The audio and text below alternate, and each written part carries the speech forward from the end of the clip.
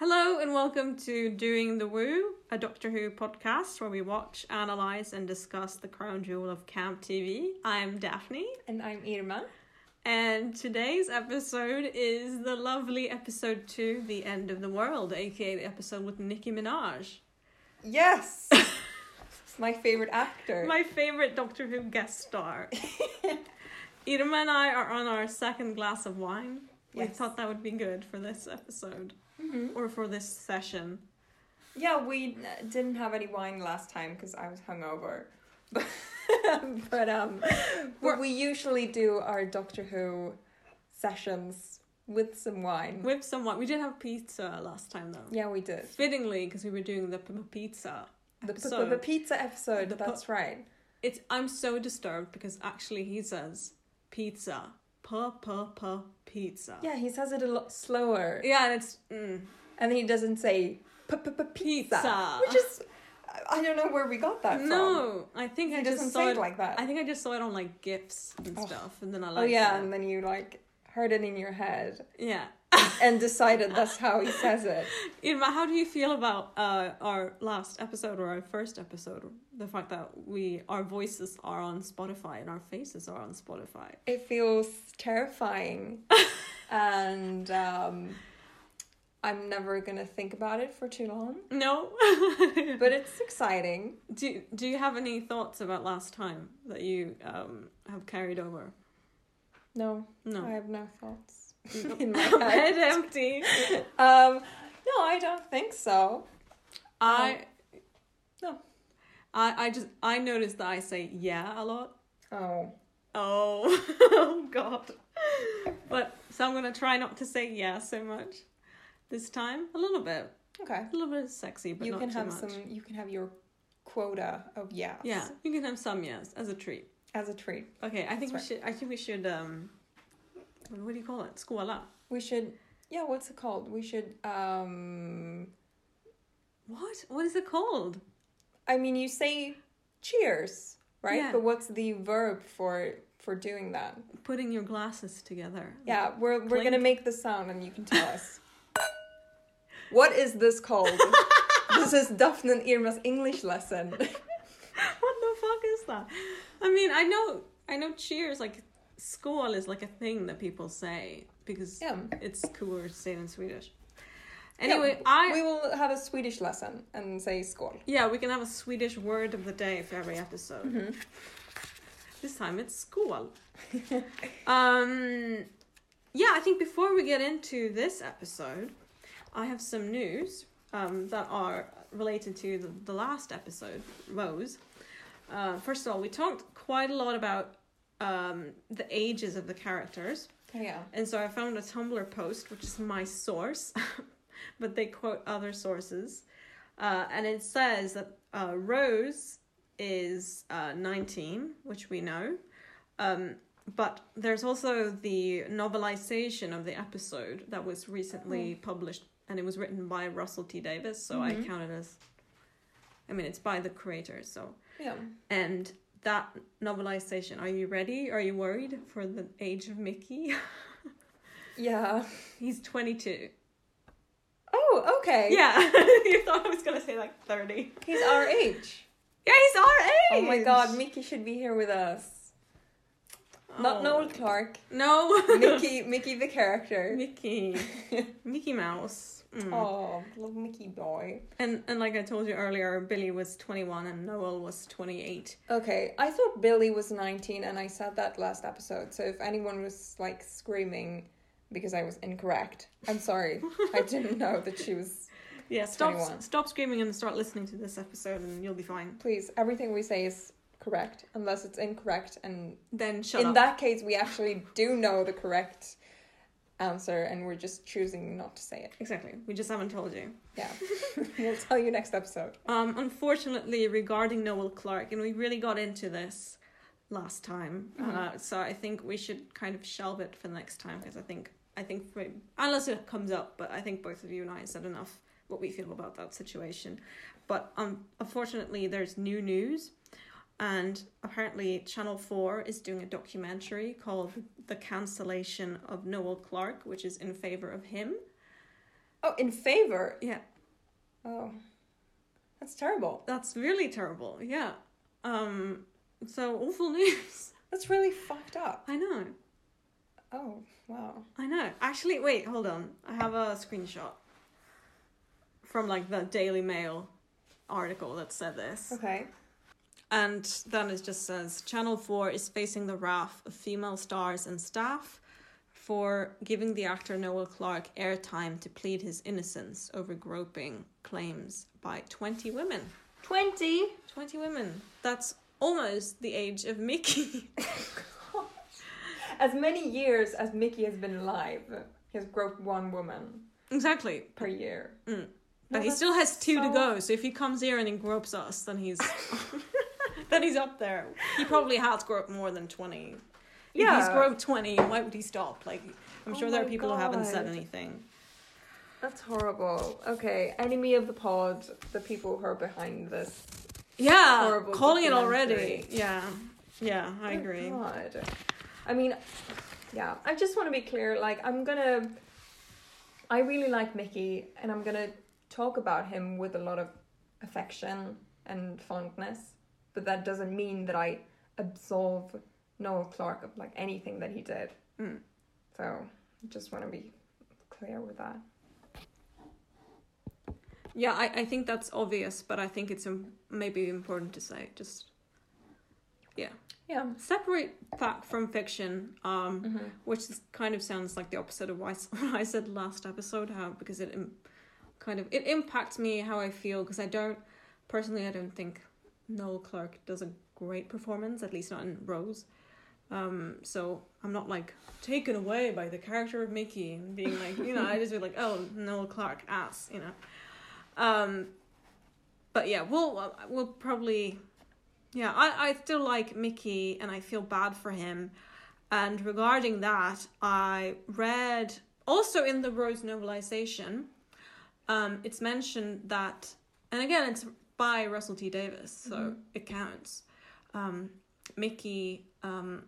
Mickey's dad was abusive, and his mum, and he abused his mum, and his mum killed herself when Mickey was 5. Oh my god, what? And then his dad left, which is why he's with his grandma, which we meet in that makes sense. Season 2, which is also like it's horrible. So yeah, I read a Tumblr post about that, and they were just pissed off about RTD kind of like putting the blame on Mickey for like being clingy with Rose in the episode Rose, when like this is the only person he has left, because his grandma dies when he's 19, so 2-3 years ago his grandma died and he's all alone. Oh my god, that's horrible. It's so sad. It's like the most sad thing in the world. That's like, compared to almost any other backstory of any companion, that's like that tops it. Yeah, I think that's all of it. Even like Amy, who doesn't really have her parents around, but she doesn't know. Like she's just bored. Yeah, and it's not like she had to go through with like the suicide of a parent. Oh, that's horrible. Yeah, when you're 5. Oof. Oh no. What else do you have? Yeah, and then also at length we discussed whether 9, this was his like first adventure, post regeneration. Okay. And I saw a video by, I think the YouTuber was called Josh Shares. It was quite good. I recommend it. It was just like a 20-30 minute long video about like the how Doctor Who came back in 2005 in the production of season 1. So quite relevant for us. And he didn't say any source, but he said specifically, I'm gonna probably edit in a clip of Josh saying that. You won't get to hear it because I don't have it right now. But cut for clip. In the 15-page pitch document, Russell laid out a few of his intentions with the program. It was decided that the show would continue where the 8th Doctor left off, but the regeneration between them happened quite some time earlier to the first episode, Rose. Wow, that was really great. I know, right? That was very well said. And this is Moffat, so I don't know, but as we've talked about, not on this podcast, 9 was supposed to be in the 50th anniversary instead of the War Doctor, which is the most, like, that's the saddest thing I've ever heard. That pisses me off so much, and we have a long way to go until we get to those episodes, but you're gonna hear how much I hate the whole War Doctor thing, and how much it would have redeemed that episode if 9 was in it. I know. God. Well, anyway, keep going. Yeah, so 9 was supposed to be in it, and I'm gonna call him Moth, and it would have been the best episode of all time. Probably, yeah. It is beloved by everyone, still as it is, but I think it would have been even better. Except for me. Except for Irma, who hated it. No, but so his original screenplay, like, he wrote the screenplay for Christopher Eccleston to be in it, like, to be the leading part. And then he had talks with Christopher Eccleston, who, I say Eccleston, I'm gonna say Chris. He's my best friend. Chris. We're close. We're my friend Chris. Friend of the pod. True. No, but friend of the pod, Chris.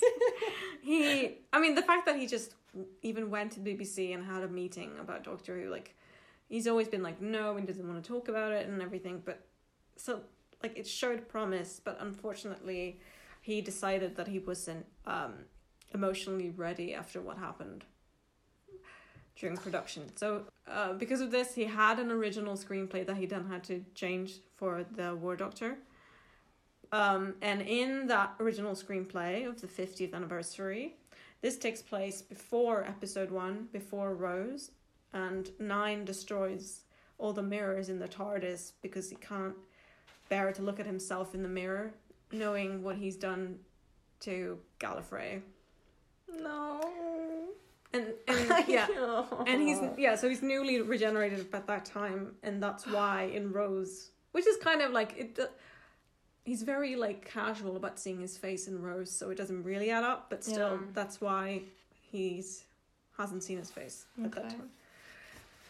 If you want to trust Moffat, or Moth. So yeah, those are my notes for last week. Should we get into today's episode? Yeah, so today's episode is The End of the World. Yeah.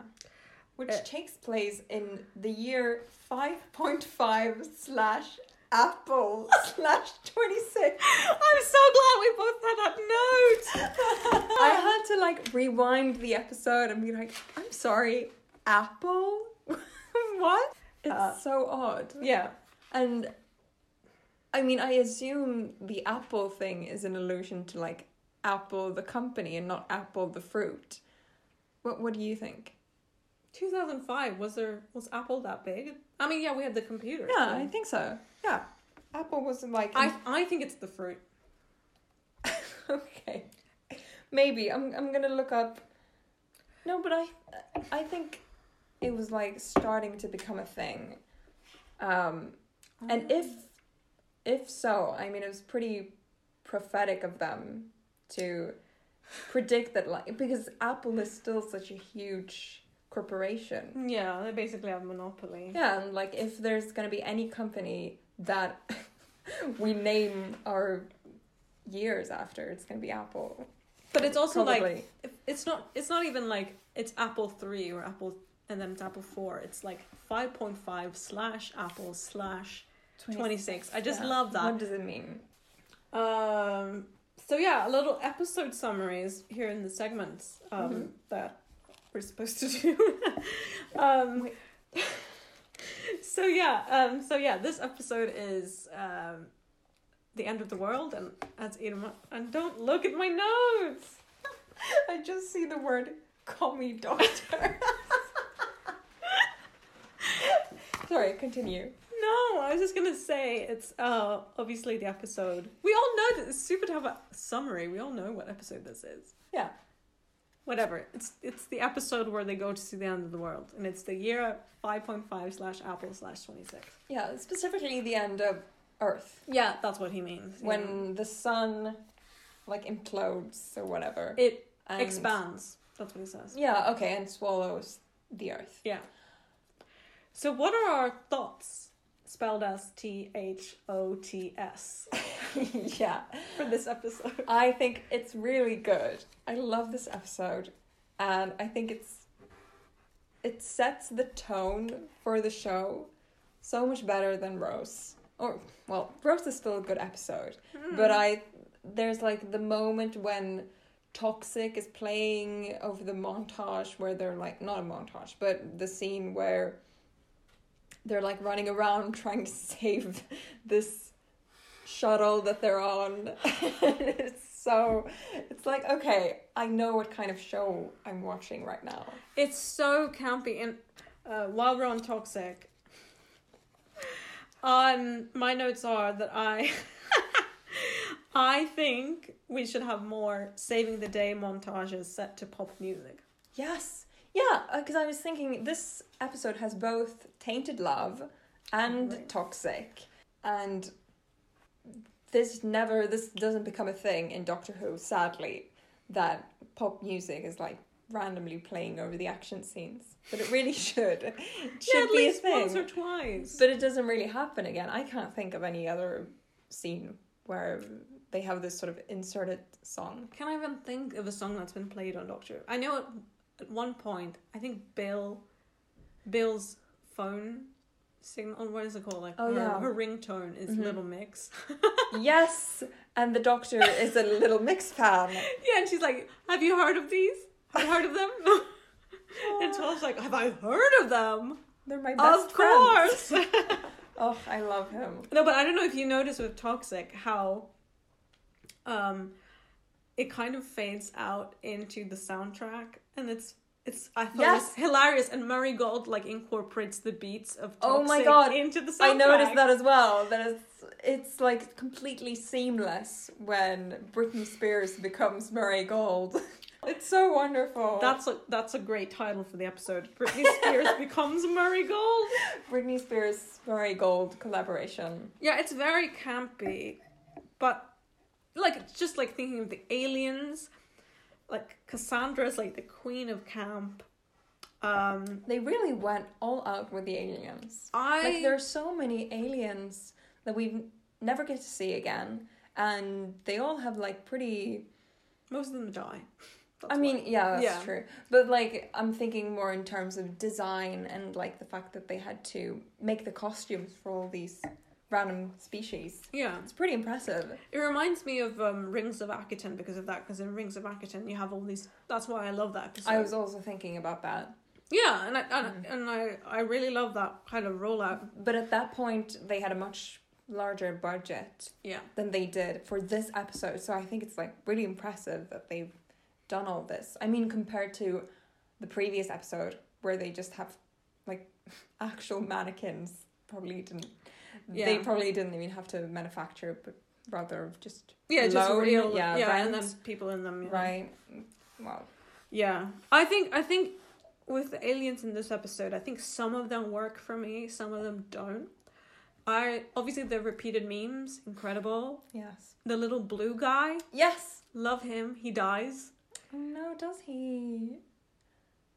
You didn't know he died? No, I didn't. I thought it was something. Did he really? He dies, yeah, because he gets burnt to a crisp. Oh no. I was thinking about just like the tree guy. The other blue guy, not the little blue guy. Oh, he's okay. No, she's called like. No, Ruffalo. Ruffalo. I really like her. I like her. I hate her. I hate her little character design because I don't mind the blue face. I hate the costume because it looks like she's like an SS soldier with like her little boots clacking, and she has got like this big, hamstring pants. Yeah, the Hitler's a woman pants. Yeah, the breathable pants. That's a little just for everyone else who isn't us. I randomly found this YouTube channel that was quite anti-trans, sadly, but like in the worst way ever, because they were, or like in the weirdest way ever, because they were just like talking about how like like how Hitler was a woman and he was planted and made into a man by by the Catholic Church. For what reason, who knows? And then he like showed a photo of Hitler, and I was like, look at these hips, and it's just like the SS soldier pants, who are really big and balloony. and that's the kind of pants she was wearing. And I just think, yeah, the pants and the shoes, and like the sound of the shoes on the floor is just like, yeah. But I liked her. I really like her, and she dies as well. Yep. And I was thinking this is kind of a continuation of like endearing side characters being brutally murdered. It's her and Clive. Don't mention him. No, but the thing is also like how... And the little blue guy. I mean, this is obviously the start of like where at least someone dies every single episode. Yeah, that's true. But it's very much this... I mean, it's kind of the point of this one. The end of the world. Yeah. Yeah, but that actual like end of the world, that's not exactly the threat in this episode. No. Even though it's the title of the episode. It's a certain cunty little... She's so iconic. I can't believe she's only in 2 episodes of the entire show. But the fact that she gets to come back, like, I forgot great. that she came back even, so it's even better. I forgot that she was like the villain in this episode. Yeah, I have a note that was like, why would the repeated memes do this? Why would they do this to me? Why would they kill people? And I also love that it's the most like obvious evil alien kind of thing going on with them, where they're just like these cloaked sort of Death Eater like people who just come up and ominously hand people orbs, balls, and have like very deep threatening voices. A gift. And I think Nine even says towards the end that it's like really predictable that they were the ones doing this. I have the absolute... Because he says, when he points out that they're not real, they're just robots. Oh my god. He says the incredible line, a repeated meme is just an idea. And that's all they are, an idea. Okay. And then my note says, he was fighting for his life with this line. He was fighting for his life. Like, why would you give him a line like that? Oh my god. Okay, so sadly, Daphne has not read Homestuck. But for any of our listeners, if any of you have read Homestuck and are familiar with Pony Pals or Detective Pony, you will know exactly what I'm thinking about. And I am going to read that whole section about memes for you, Daphne, tonight. Oh, I thought you were going to do it now. I'm like, oh my god, because you don't have any book with you. I'm like, do you know it by heart? I was actually considering it. I was like, should I read this section? Because, okay, so Detective Pony is a Homestuck fan fiction that has a very... I'm sorry, okay. That is a very long section where the narrator, who's a character in Homestuck, goes on this tangent about the nature of memes and like ties it in with like Greek philosophy and like Aristoteles, and it's incredible. And it made me think of this scene in Doctor Who, but it's incredibly long. It goes on forever, so I can't read it for you. I'm gonna fall asleep to it. You're reading yes, of it's gonna be our bedtime story. And I think just like right out of the gate, we should say that the poem of the app is a repeated meme. Is just an idea. That's all they are, an idea. It's Detective Pony. Yes. Do the reading. Homestuck fanfiction. Oh god, the memes, we love them. The adherence of the repeated meme. Oh. Another alien that we encounter in this episode, who might not be an alien, is the face of Bo. Yeah. Yeah, and his character introduction will come in just a couple of episodes. Just like separate from everything else that we know about later on from Face of Bo, or just any like separate from season 3. Yeah. I really like Face of Bo. He seems like a very kind... Me too. Yeah. He's a kind of like Gandalf, Dumbledore figure, you know? Especially... Except he's not around. Yeah. Like those characters. But he has that sort of wise, mysterious kind of archetype. I think I also just feel for him because of that... We get to see him dying, and that's such... Like, everyone takes care of him. Yeah.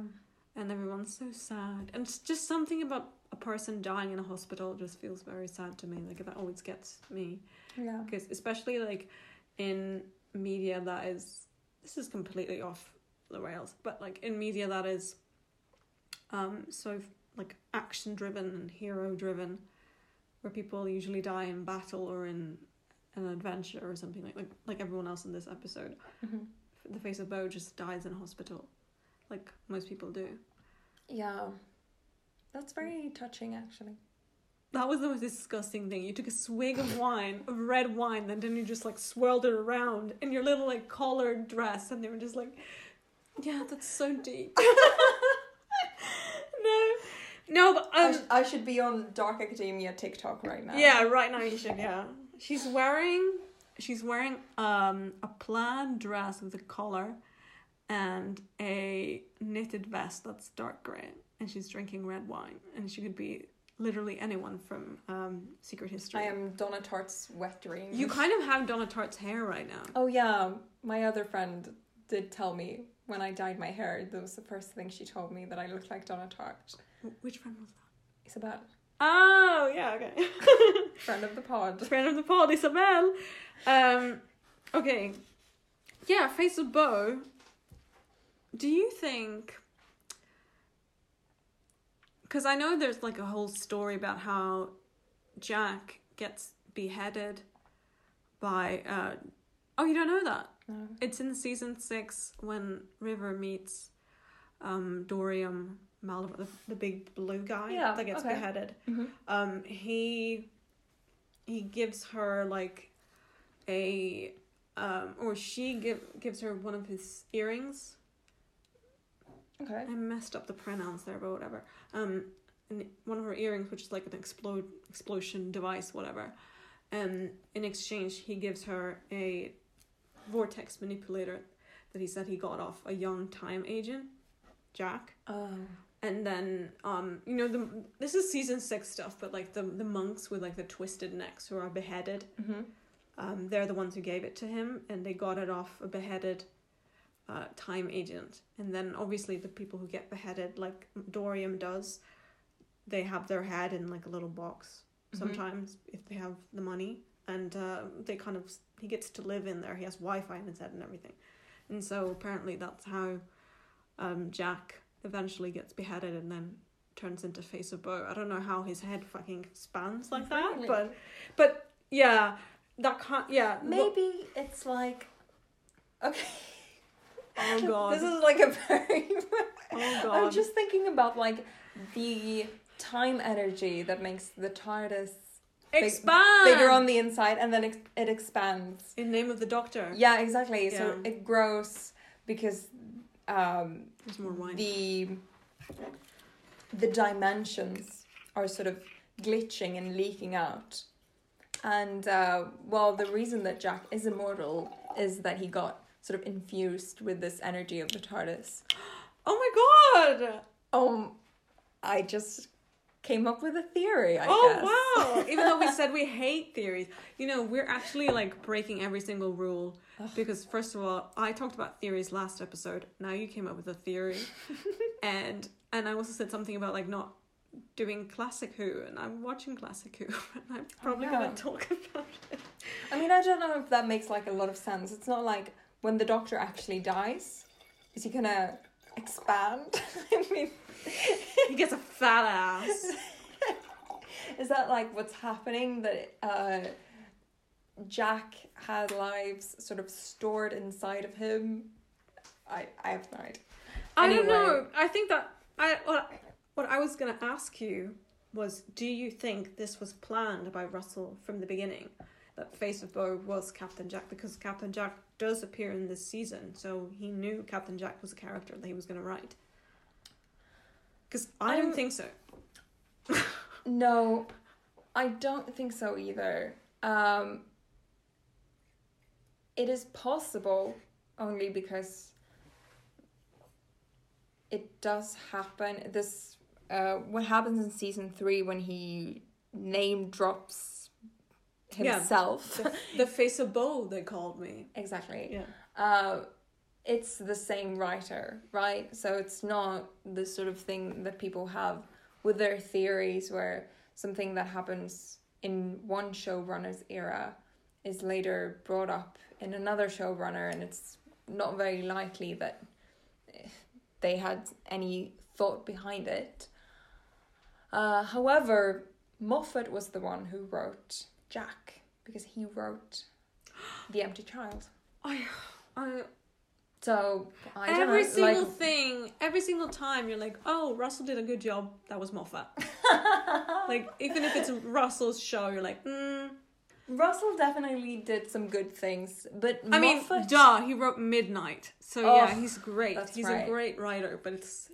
But, I mean, you often forget that Moffat was working on the show before he became a showrunner.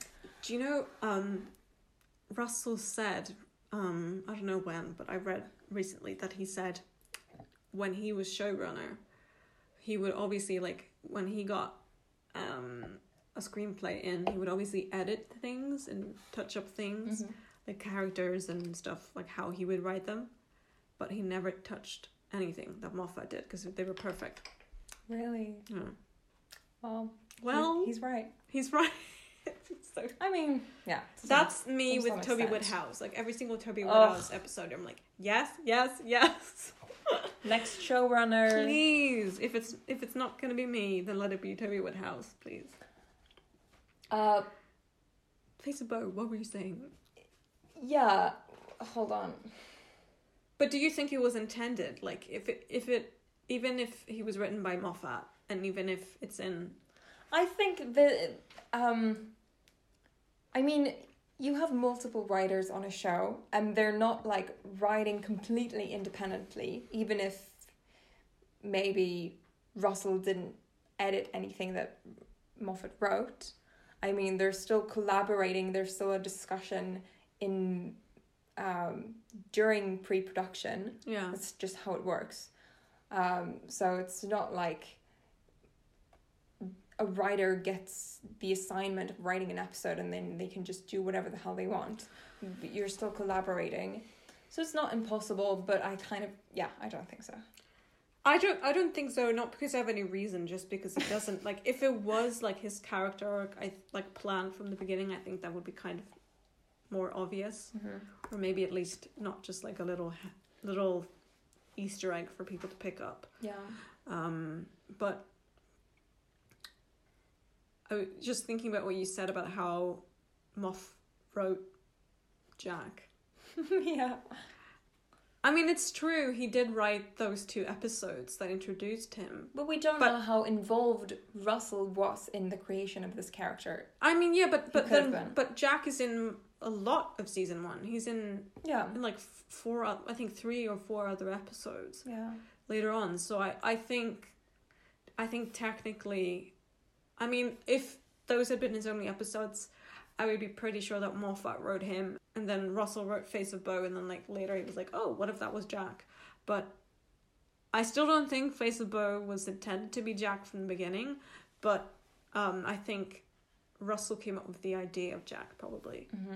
Because if he's the showrunner and this character is in so much, like, he's a recurring guest star. I have a hard time seeing how a one-time writer for the season would just come up with him. And then they were like, oh, let's keep him. Because it's not chronological either. They don't, like, write the episodes one after the other. But I think that's enough about Face of Bow for the moment. Another thing that I noticed in this episode, this is the first time that we see the psychic paper in New Who. Yeah, because he didn't use it last time. Yeah, exactly. And because the psychic paper is something that I'm always a bit frustrated with how they write it. And in this episode, he specifically says, it shows the person whatever I want them to see. Yeah. Right? Yeah. So that's the purpose of the psychic paper. But later on in the series, it becomes like this sort of element of conflict that the psychic paper shows the person whatever they want to see. Whatever they think the doctor is like, whatever enters their mind first. Right? Yeah, because I've always been like unsure about what that exactly means, because I thought at first that the paper showed, like, the paper was psychic in its own way, like it knew exactly what needed to be on the paper for them to get in. Yeah. But then, as he says, obviously he has to think up, like, oh, we're plumbers or we're stowaways or whatever, like, or we're with the health and safety, and then whatever I think becomes exactly what it says on the paper.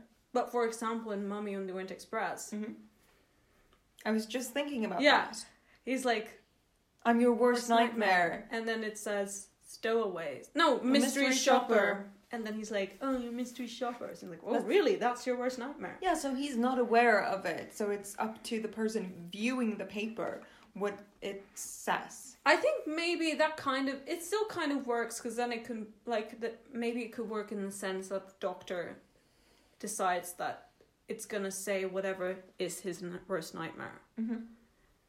And then he doesn't know exactly what that is. Maybe, but there are like other instances. There are obviously other instances where it doesn't work like that. Yeah. Yeah, and it just says whatever that person, like, oh, for example, in Flatline, they try to use it on that really bitchy old man. You know? I know who he is, but I don't know the scene. Well, I think it's Clara who tries to use psychic paper. Yeah, it's obviously Clara, because the doctor's in the TARDIS. Yes, okay. Well, I'm sorry. I'm just... Don't you know? 12 in the TARDIS. Sorry. I'm just trying to explain the scene for you, since you didn't remember. He's... I can't remember exactly what he says, but he's just like, that's a blank piece of paper or something. Oh, yeah. Yeah, it just doesn't work on him because he has no imagination. So... apparently it's like very much up to the person looking at the paper. Anyway, that's all I wanted to say. Yeah. Do you want to talk about Cassandra? We already started, but do you want to get into it, like, really? Sure. Okay. Okay. Because she tells a story about her parents. Which I think was absolutely beautiful. How her dad was a Texan and her mom was from the Arctic desert. And I just love how you, as a sci-fi writer, can come up with anything you want. And how you can just, like, Texan is easy, but then you can just, like, okay, this is 6 billion years in the future of the Earth. What is it going to look like? Well, Los Angeles is in a crevice and Cassandra's house was on the crevice. I don't know, and then you just come up with stuff like that. And the Arctic is no longer an Arctic, it's a desert, and that's where her mum comes. Like, you can just come up with stuff like that. And I just think the way she tells that story is really beautiful, because she really cares about her parents and how they were the last people of Earth who were allowed to be buried, or the last people to be buried under its soil, I think she says. Yeah. I think that's nice. But the rest of Cassandra is written quite unfavorably, which I understand, because she's the enemy, like, she's the villain of the episode. Yeah. But I did, however, I touched a little bit earlier on the Hitler's trans thing, but we need to, I think we don't need to, but I read a post about Cassandra and how she's trans, and so far, except for the doctor who's gender fluid, she's the only trans person within Doctor Who, and how that I mean, that was 2005, guys. Like, how haven't we come up with something else? Mm-hmm. I mean, I think it's good that we're kind of pushing the Time Lord thing, but like, come on, guys, it's not the same. And unfortunately, the portrayal of her as the only trans person is not great. But obviously, as I am a cis woman, I don't want to say anything, and it's not my place. So I'm going to read a Tumblr post by an actual trans person on Tumblr. Hi guys, this is Daphne in the editing room, currently working on this episode. Just a quick little adjustment that I didn't think about at the time was the fact that I called the user Ray Writes Things. I used the pronouns she, her. I actually don't know what their preferred pronouns are. So in case that was wrong, I apologize, and we'll do better next time. And please disregard my use of pronouns in this clip. So this is from Tumblr user Ray Writes Things. She got an ask regarding if Cassandra is trans. And there's obviously a line from this episode where she mentions, quote, "Soon the sun will blossom into a red giant and my home will die. That's where I used to live when I was a little boy, down there." End quote. And then Ray Writes Things says, "The main point of her character, as I understand, was to criticize beauty standards and plastic surgery obsessions. I remember in the mid-2000s, every tabloid magazine constantly publishing articles speculating about whether this or that celebrity had gotten a nose job or something. Which, yes, beauty standards are unrealistic and people should feel proud of themselves as they are. But they should also be allowed to have procedures done that they want/need to have done without being vilified. Making Cassandra trans absolutely destroys the writer's moral standing. It is no longer about unrealistic beauty standards. It is about Cassandra, a trans woman, being this near inhuman character because of the surgeries. It's a slap in the face to trans people. It's hilariously misconstrued that she is the one written as having prejudice towards humans who interbred with alien species, when trans people are dehumanized in real life every single day. Lines from Rose like, quote, "I would rather die. It's better to die than to live like you," end quote. Or, quote, "That makes me officially the last human being in this room because you are not human," end quote. Have a hurtful, discriminatory undercurrent to them that may or may not have been intended when you take into account Cassandra's background. There was no reason for Cassandra to be trans. They did not cast a trans woman to play her. It did not factor into the plot, and the critique of unrealistic beauty standards would have held up, and held up better without this addition. But 2005 was a time when transphobia was considered perfectly acceptable and the norm. Her transness was employed as a tactic to make her seem much more other, shocking, and monstrous to the viewers at home. RTD has apparently apologized at a con for the offense he caused with the character. And while I'm glad he acknowledges that it was a mistake, it doesn't make watching those early episodes any less painful. There's a reason I tend to skip seasons 1 through 2 in my rewatches. It's easier just to forget that the Doctor and his companion once looked on someone like me with revulsion.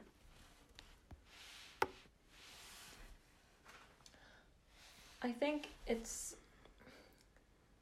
the type of criticism that they're attempting and that this user brings up, I think is valid, but it's like, I get what they were going for, and as this user said, it maybe wasn't intentional to offend anyone, which it usually isn't. That doesn't mean that it's not offensive.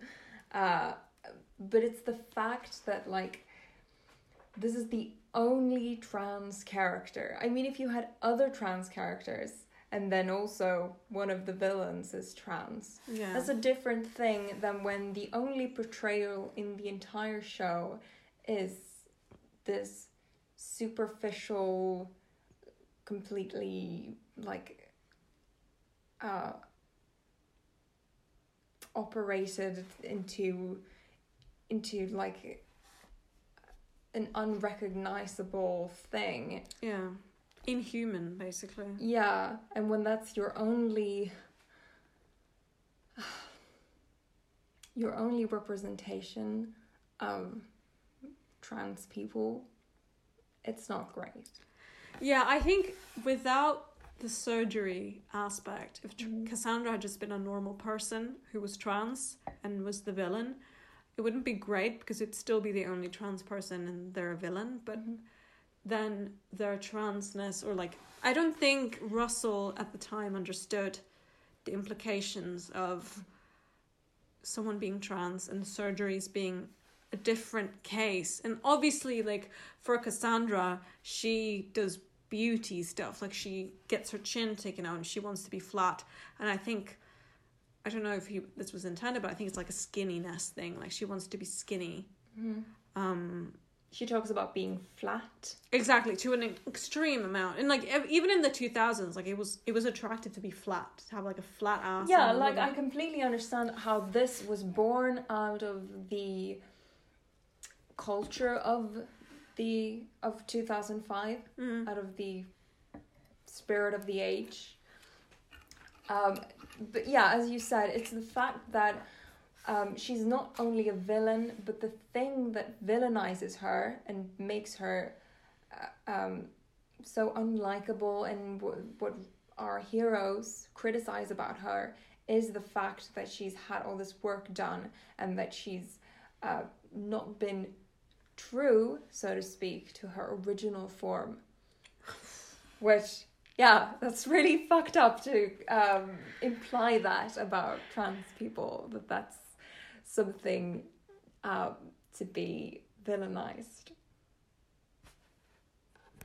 So yeah, it's really horrible and hurtful. Yeah, and the fact that the way she dies, first of all, it's so graphic for Doctor Who. Oh God, I was thinking about that. It's like 3D, it flies at you. Oh, it's really disgusting. And the thing that kills her is that she did so many surgeries. Because I don't know, I don't think the Doctor would have like actively let her die if she, or like killed her, I mean. But he lets her die. And that's because she needs moisturization, because she's so... Yeah, because let's talk about another Doctor Who villain who starts off as a man and becomes a woman, the Master. Nothing about that changed. Obviously, it's quite different. Like, the Master isn't trans per se, and gender for Time Lords is quite different than gender for humans. Yeah. So we're not gonna like try to put the Master in a box in terms of like their identity, but that's never a point used against them, that it's like, oh, you changed your gender and that makes you different and not inhuman, obviously, because the Master isn't human, but yeah, that's something that makes you less than us. Yeah, it's never used. Yeah, or whereas her body isn't used against her ever. Yeah, whereas with Cassandra, that's specifically what her whole deal is. Yeah, which I think like is an interesting case.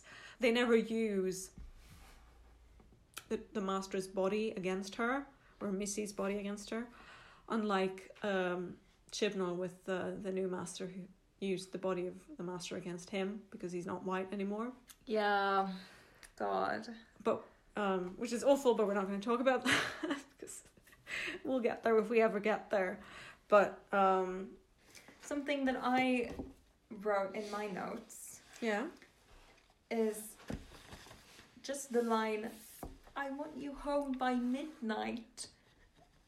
But which is said by Rose to 9, and there's a lot of flirting overall between the two. Yeah, but there's also flirting between him and Nicki Minaj. Oh my god, there's so much sexual tension. Like so first of all, she glances at his dick. Does she? Yes!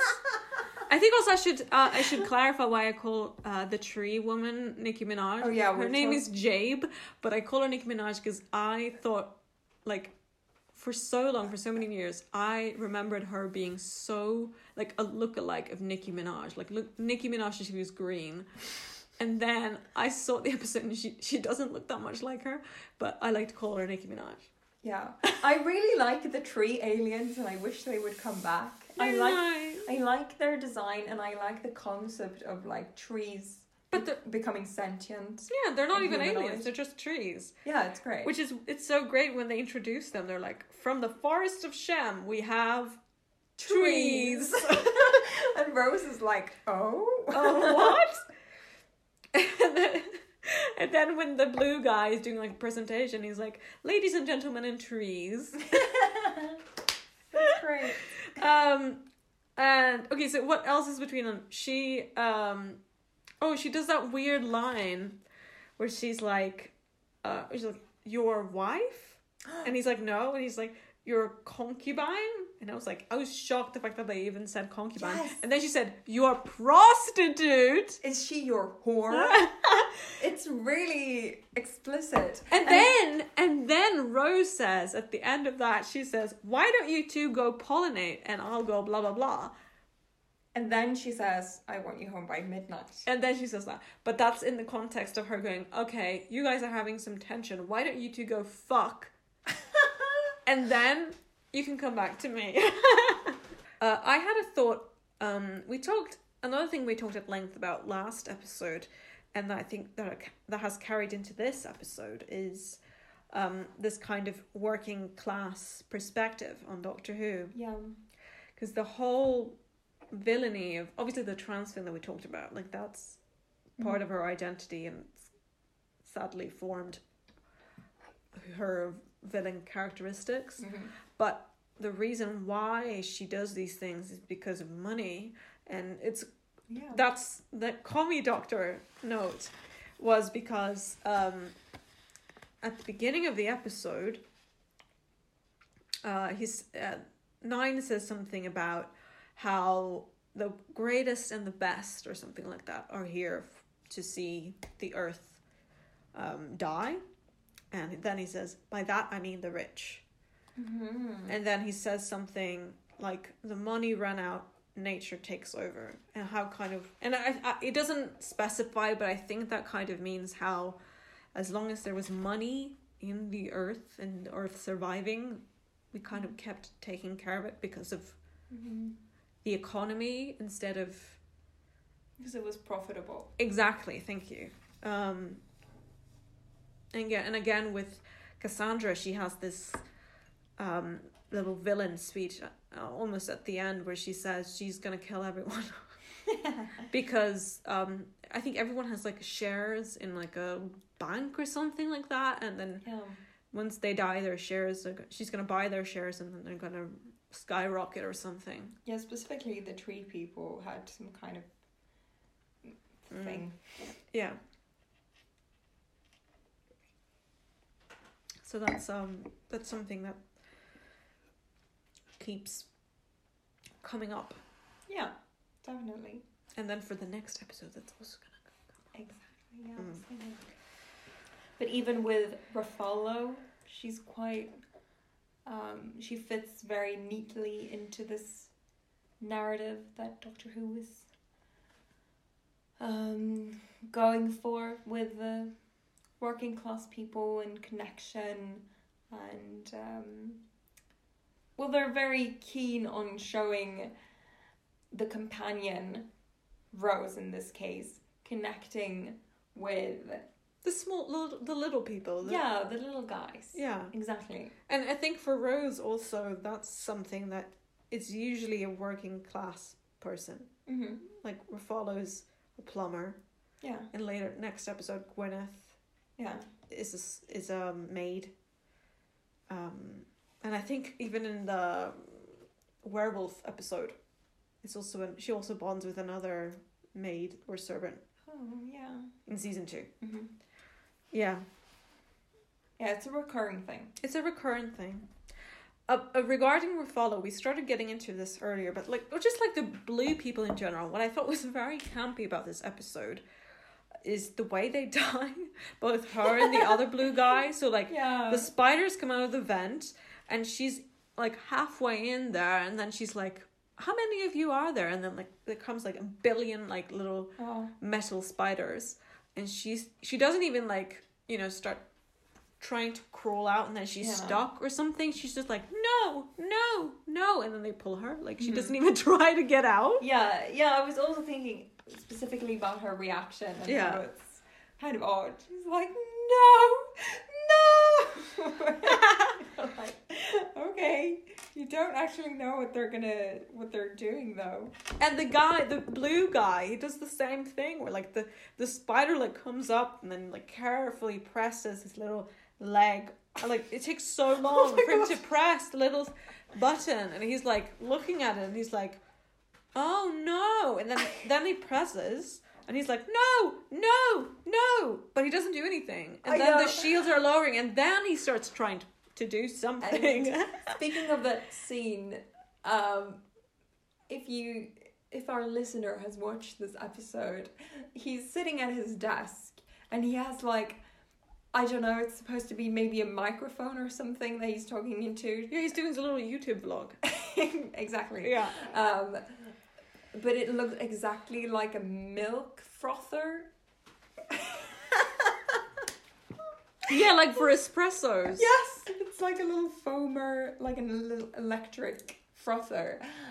I even looked up pictures on Google, and yeah, I swear the team was just like, we need something for his office. They blew that budget on so much. Nicki Minaj has these clearly plastic little flowers in her head.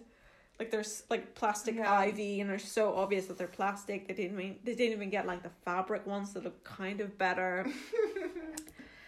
Oof.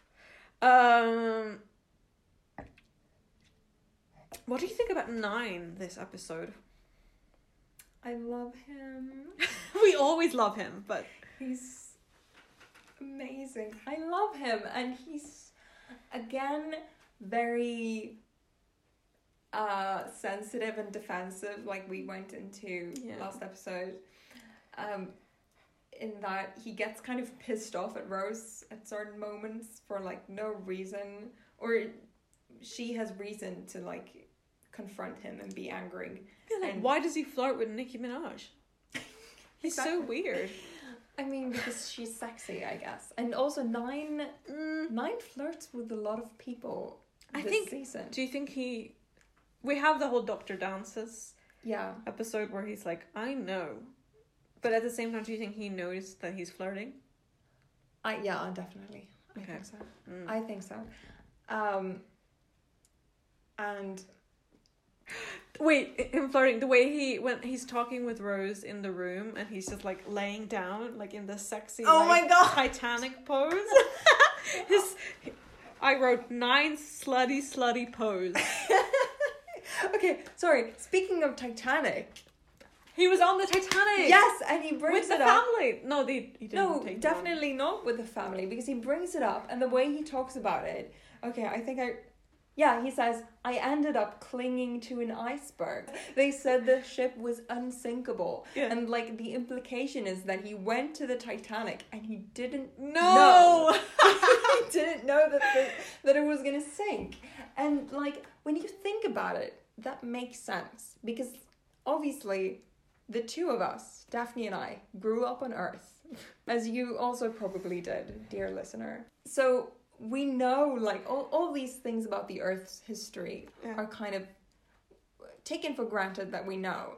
But the Doctor, he's not from here. Yeah. Things that might seem very obvious to us, there's no real reason that he should know about, except for the fact that he's spent a lot of time traveling throughout Earth's history. But there are probably things that have escaped him because he didn't go to school as a human child, right? And so, yeah, it's not completely impossible that he just missed the fact that the Titanic was this huge disaster that happened and that everyone on Earth knows about. And he was like, oh, I want to get on this huge ship. It's just like when he went to the 1960s and accidentally saw JFK get shot in the head, and he had no idea that was going to happen. The fact that he's been twice in 1963. He lived in 1963 in November at the same time in London with Susan. Yeah. And then he kidnaps her teachers. Amazing. Oh, and maybe that's the reason why he missed the whole JFK thing, because he was off traveling with Ian and Barbara. No, but he was 9 at that time. He was 9. It was 9 who was at the JFK shooting. Yeah, exactly. And because so maybe it was 9 who was gonna go back and say hi to Ian and Barbara or something. Oh my god, that would be so nice. I mean, who wouldn't say hi to Barbara? She's a babe. Oh yeah, Babera. Yes. No, cut that out. But yeah, it's very funny to think that like he went to the Titanic and he had no idea that it was going to sink, and then he had to go through all of that, and then he went back to save the Daniels family. Yeah, I love this piece of Doctor Who lore that we just unlocked. We really did, yeah.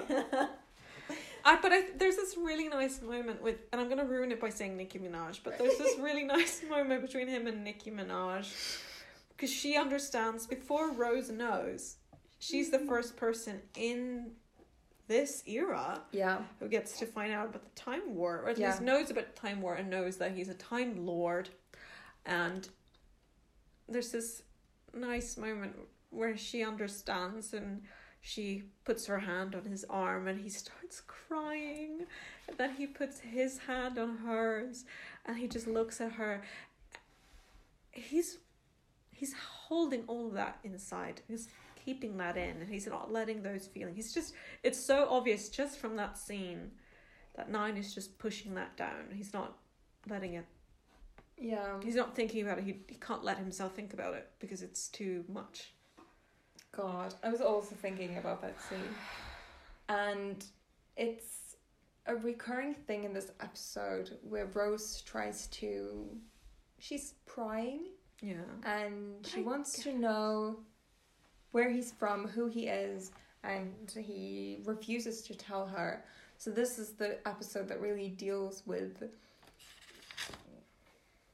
who he is and what he's been through. And at the end, it's revealed what has happened to the other Time Lords. But it's still not mentioned that he does it. Yeah, no, it's not. But, and I was thinking as I was watching this that, like, the people who were watching this at the time when it came out, obviously a large portion of those people were already familiar with Doctor Who and had seen the old show and knew that he was a Time Lord. Yeah. And so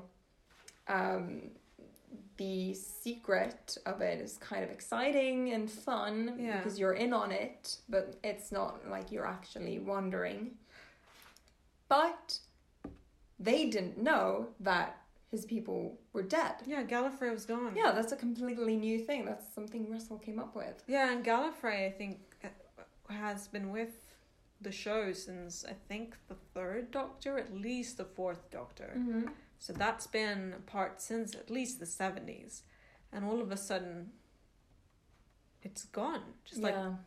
Just from one line. That must have been a shock. Yeah, and that's a bold move. It really is.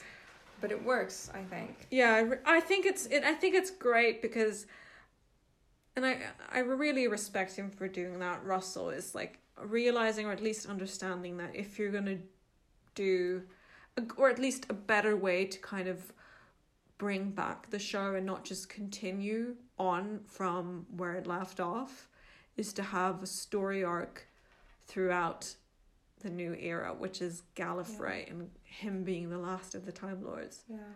And then obviously, without getting into the 50th, more than we already have, I think that's a good plot point for the 50th to bring back Gallifrey and kind of reverse. Even if, I'm not going to get into it, but we will get there. We will get there. But he does eventually tell Rose, and that kind of becomes a bonding moment for them, because she's kind of on the fence about leaving him and not going back. Yes. But they understand each other now. Yeah, there's a moment when she's talking to Ruffalo, and she's like, yeah, I hitched a ride with this guy, and I don't even know who he is, and I don't know anything about him. And it's this really odd kind of moment that I'm sure a lot of women are familiar with, where you're like, oh no, I'm with a stranger, and am I really safe in his company? And it's kind of unsavory to view Nine in that light, that she's thinking about him in that moment. But either way, I mean, it's reasonable. But I was thinking, is the reason that he brought her to this specific moment because of what he's been through? What do you think? Because it starts with him asking her where she wants to go, and she says, forwards in time 100 years, and then they go there, and he's like, that's not that impressive though. And then he's like, I'll show you impressive. And what I want to ask you, what I'm wondering, let's see, is he kind of like, is he being insensitive towards the human race? Like, he doesn't understand how the human race works? Is that kind of it? Is that why he thinks the end of the world, like, he understands it? Like, why does he think that's going to impress Rose? And I think, actually, I'm going to answer my own question, and obviously you get to have your own take. They will please tell me afterwards. But I think it's him not being insensitive towards the human race, but being insensitive towards people who have not and cannot time travel. Because for him, it's like the episode ends, like he goes back, and then the Earth is alive, and everything has its time, and everything dies, like he says about Cassandra before he lets her die. And also similar to Hyde from season 7. Everything ends, but for him it's just, time is everything. It's everywhere. It's all over the place. Like, he exists kind of in a pocket without time affecting him, because he can just go to a place where the Earth is dead, or he can go to a place where the Earth is alive, and it can all happen within seconds. And Rose has that moment where she's standing there at the end, and she says, my mum's dead. It's 6 billion years in the future, and my mum's dead. And I think that's a great line, because it makes it so much more grounded, because it's so hard to just 6 billion years in the future and the world's gone. But if you put the humans in the perspective, it's harder to just, I was also to grasp it. Also thinking about that. It's related to how Clara feels when she sees the scorched earth, and she gets so in Hyde, and she gets so emotional seeing that, and then she says, "Am I buried out there?" Kind of, yeah. Yeah, because in a way, I had a hard time relating to Rose and how she felt in this episode. Really? Yeah. Oh, yeah. Wow, I was completely opposite. Because I know that like 1 billion years in the future, the Earth is not gonna be the same as it is now, and no one that I know is gonna be alive, like, obviously. So it's not like, it's a different thing, obviously, to experience it, but I feel like that wouldn't be so shocking to me to realize. But on the other hand, there's a moment when, towards the end, when they've sort of dealt with the whole Cassandra situation, there's a moment when she says that the Earth was destroyed and no one noticed. No one paid any attention, and like, we all came out here to witness this, but while it was happening, our attention was on this other thing, so we missed it. And that I felt was very poignant. Like, if I was there, I would also feel like the very moment that it's destroyed, I would have wanted to pay attention and to think about this planet and all its history and the way that it's all come to an end. Pay respects, kind exactly. of. Yeah. But, like, I don't actually think it's... Yeah, it's not... Other than that moment, I was not as invested in that mindset. That's so interesting. I feel the complete opposite, but I think I've always I think that's just a part of who I am. Like, I remember reading Percy Jackson and there's Pan, the god Pan, who's like the god of the earth or the god of nature or something like that. I can't remember, but he dies. And it's like the saddest. I cried so much, not because I cared about Pan, but because I cared about the earth. Yeah, I have in my notes here, I keep pointing them out, but I have to mention them. I love earth. I love the earth. It makes me feel, and I thought about that quite a lot, just how when I die, obviously I'm going to miss friends and family, but I think the thing that I'm going to, obviously I can't know, but the thing that I'm going to think about at the moment I die is just, maybe depending on where I am, probably going to be in hospital, just looking out a window and thinking I'm going to miss the sky, and I'm going to miss summer and the grass and the warm breeze, and never being able to feel that again, never being able to be on the earth again.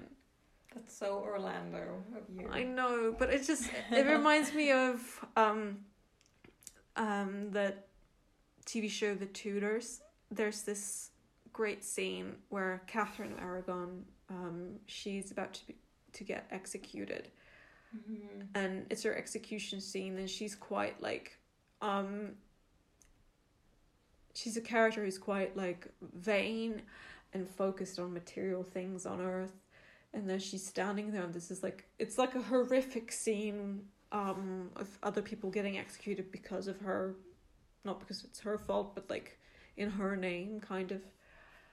And it's so graphic and horrific, and then she walks up and she gets to get executed last, and she has a little speech, and then she just looks up to the sky and she says, "Life is very beautiful." And it's very gripping, and I saw that when I was like 13, and that stuck with me because that's her last thought. Like, this horrific thing has happened before her, and this horrific thing is going to happen to her, but all she can think about is like how she looks up at the sky and she thinks about how she kind of wasted her life not appreciating the nature around her. And I feel like in this episode, the earth is kind of like a fifth character that's kind of there in the background, and you kind of also forget, like, I mean, for me, just I feel where Rose feels. I wouldn't ever want to be there and see the earth dying. That would make me, I feel exactly what she feels. Like, I feel it makes me sad just thinking about it. Even if like there's this, like you said, it's going to be different where everyone I know is going to be dead. It just feels very sad, like she says, like all that history, everything, and no one even paid attention. Like no one even looked as the earth was dying, and it's a planet, and it's not a living thing in the way we define it, but at the same time, like, this is home, even if it's billions of years in the future and no one's there anymore. It feels sad, and even that feels sad, the way he says it's like everyone's moved and the earth is just alone, and it dies alone, and everyone's just looking at it like it's a dying animal who's slowly dying, and everyone's like paying money to go see it die, and it's just like it's so sad. It makes me really sad.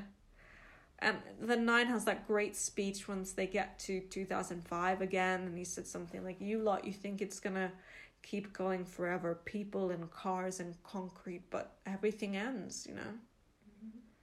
And that's also his mentality with Cassandra. What do you feel about him letting her die? Like, we mentioned that before, but I feel like it's a very poignant moment because it's so undoctory, I feel. It's a moment where he stops being the doctor and starts being whatever his name is. How do you feel?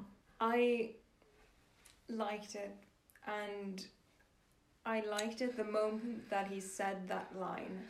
Because first I was thinking, I was kind of with Rose when she says help her.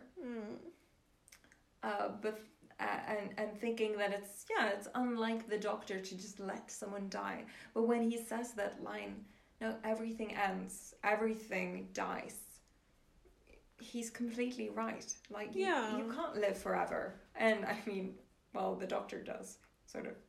But you have to accept your lot in life and the time that is granted you, and make peace with it, and make peace with the fact that you will die, and that's, you can't go on forever. I think that's a philosophical dilemma because it's hard to define like what would be Cassandra's natural timeline. How long would she have lived if she hadn't done these? Or like, I mean, she had the means to continue on living. And for me personally, like I said, I think that's more of I think it's a Time Lord speaking, but do I think it's like his doctor persona? Not really, because the doctor kind of rejects the Time Lord mentalities mostly, because he has the means to save someone, and it's hard. I mean, again, it's like, it's a philosophical thing, but like, you have the means of saving someone and then you don't do it. Then you're letting them die, but also you could let them live. Like, it's complicated, but I mean, thinking of season 9 much later with Davros, when he's dying in the beginning of the season, and he's talking about like he's so tired, and obviously he's lying, sadly, but he's talking about like how he just wants to see the sunrise on his home planet one last time, but he's so tired and he's so sick he can't even look. Mm-hmm. Doctor Who is so good. Oh my god. Okay, sorry. He can't even look, and so the doctor, like, he could just let him die right then and there, but he's being the doctor and he lets him live. He's doing everything he can. He sacrifices himself. He gives him regeneration energies just so he can see that last sunrise. Mm-hmm. And that's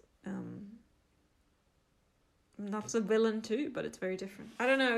I think it's a dilemma that's hard to discuss. Like I agree with everything you said, and I agree with him. It's right. Everything has its time, and everything has to die, and you can't push it, and you can't play God. And it's hard to be in that position where you are the end all be all of the situation. Like, you can either save that person or let them die. Yeah.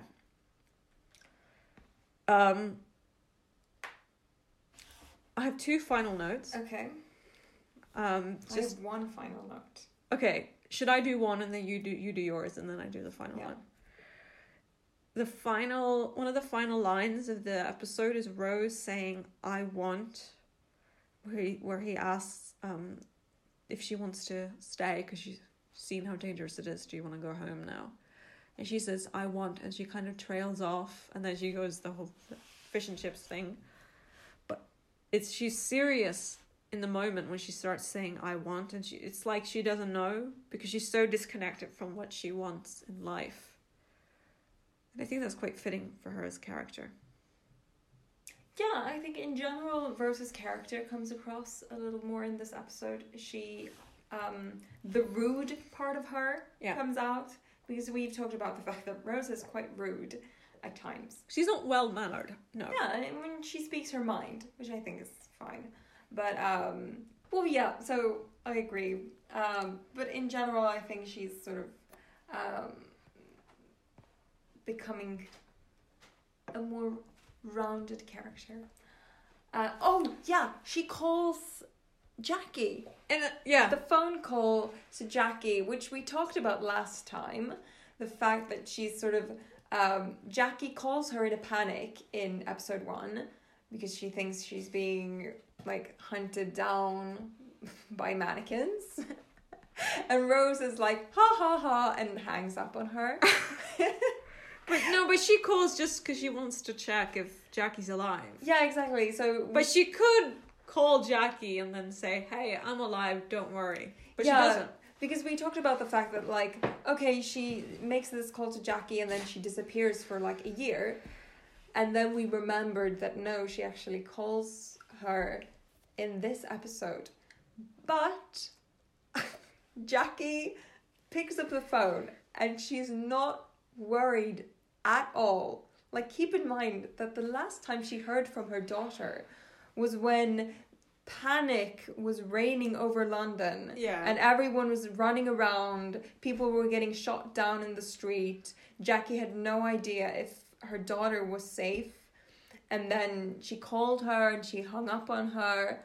And then the next time they talk, Jackie's like completely unbothered.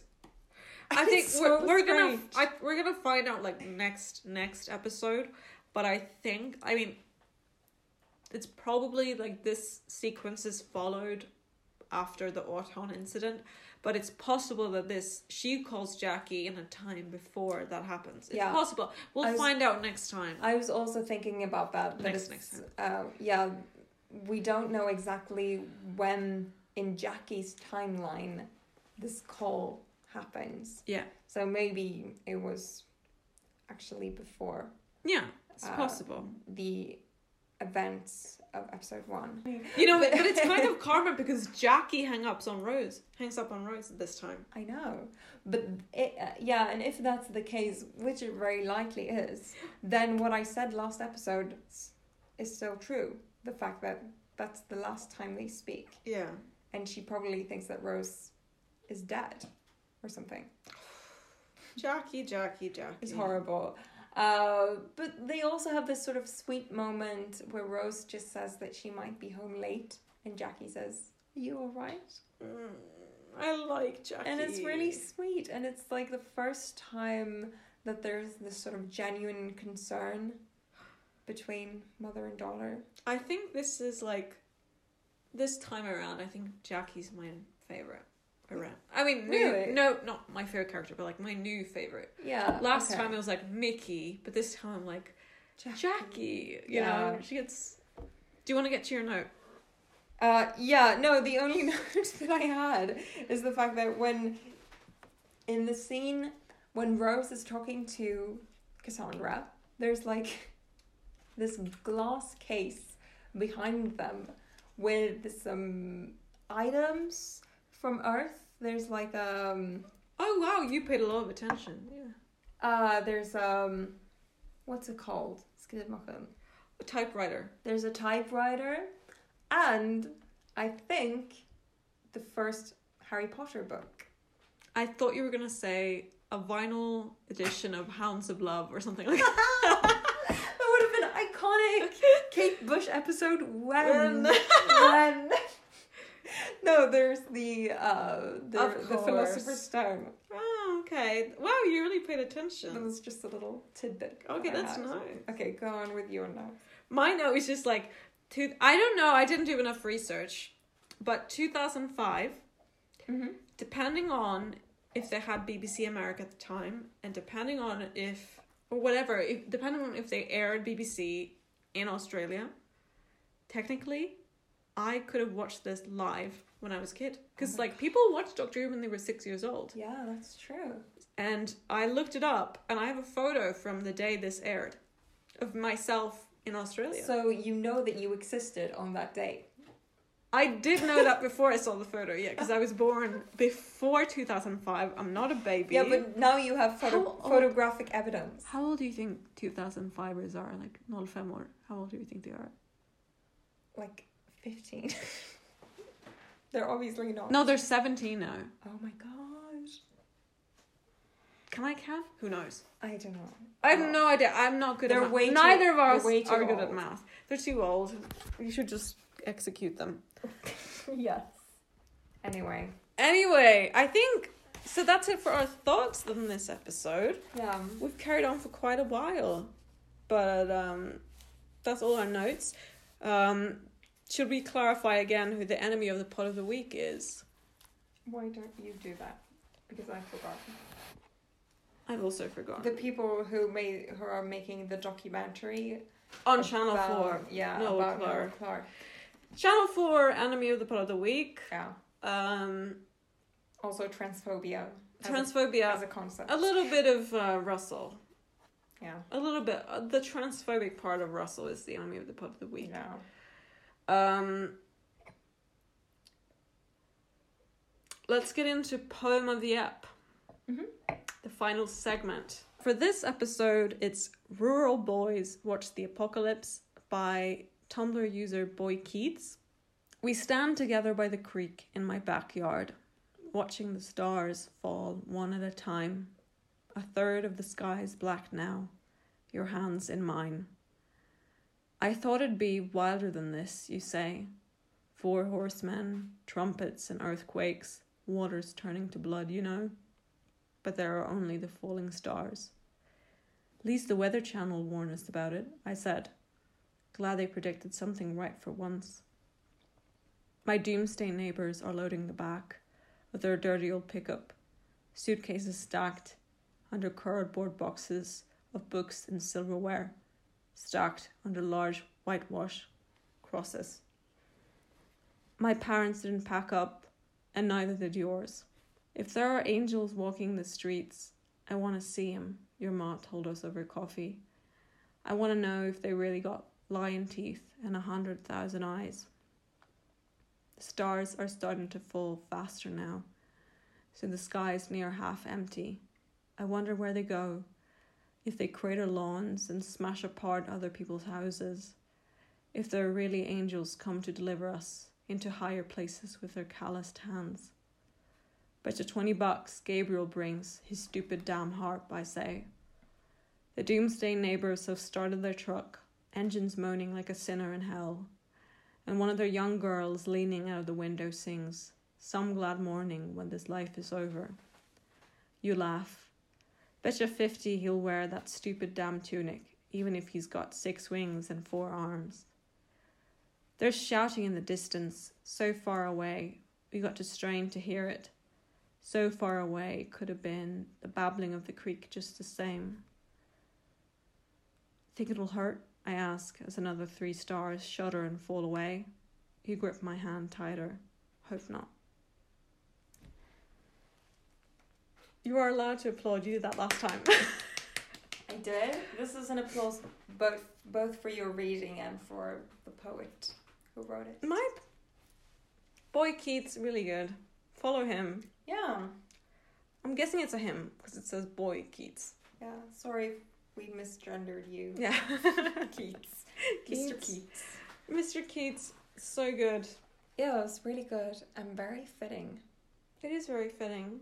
And obviously there's parts of it that kind of carries in like to Rose overall, like the word doomsday and angels walking the streets, which is also an army of ghosts. It's very evocative. Yeah, but of that imagery. But just the apocalypse happening and the end of the world and 2 people standing there together talking about it, like it's just trying to make sense of it, holding hands. Yeah. Yeah. And that's it for today's episode. That's it. Oh, how do you... Wow, okay, we're done. Well, thank you for listening. Thank you so much for listening. We will be back next time with the next episode. With The Unquiet Dad. The Unquiet Dad. And we hope you keep tuning in and we'll see you then. Yes. We're looking forward to it. Yes. Bye. Bye.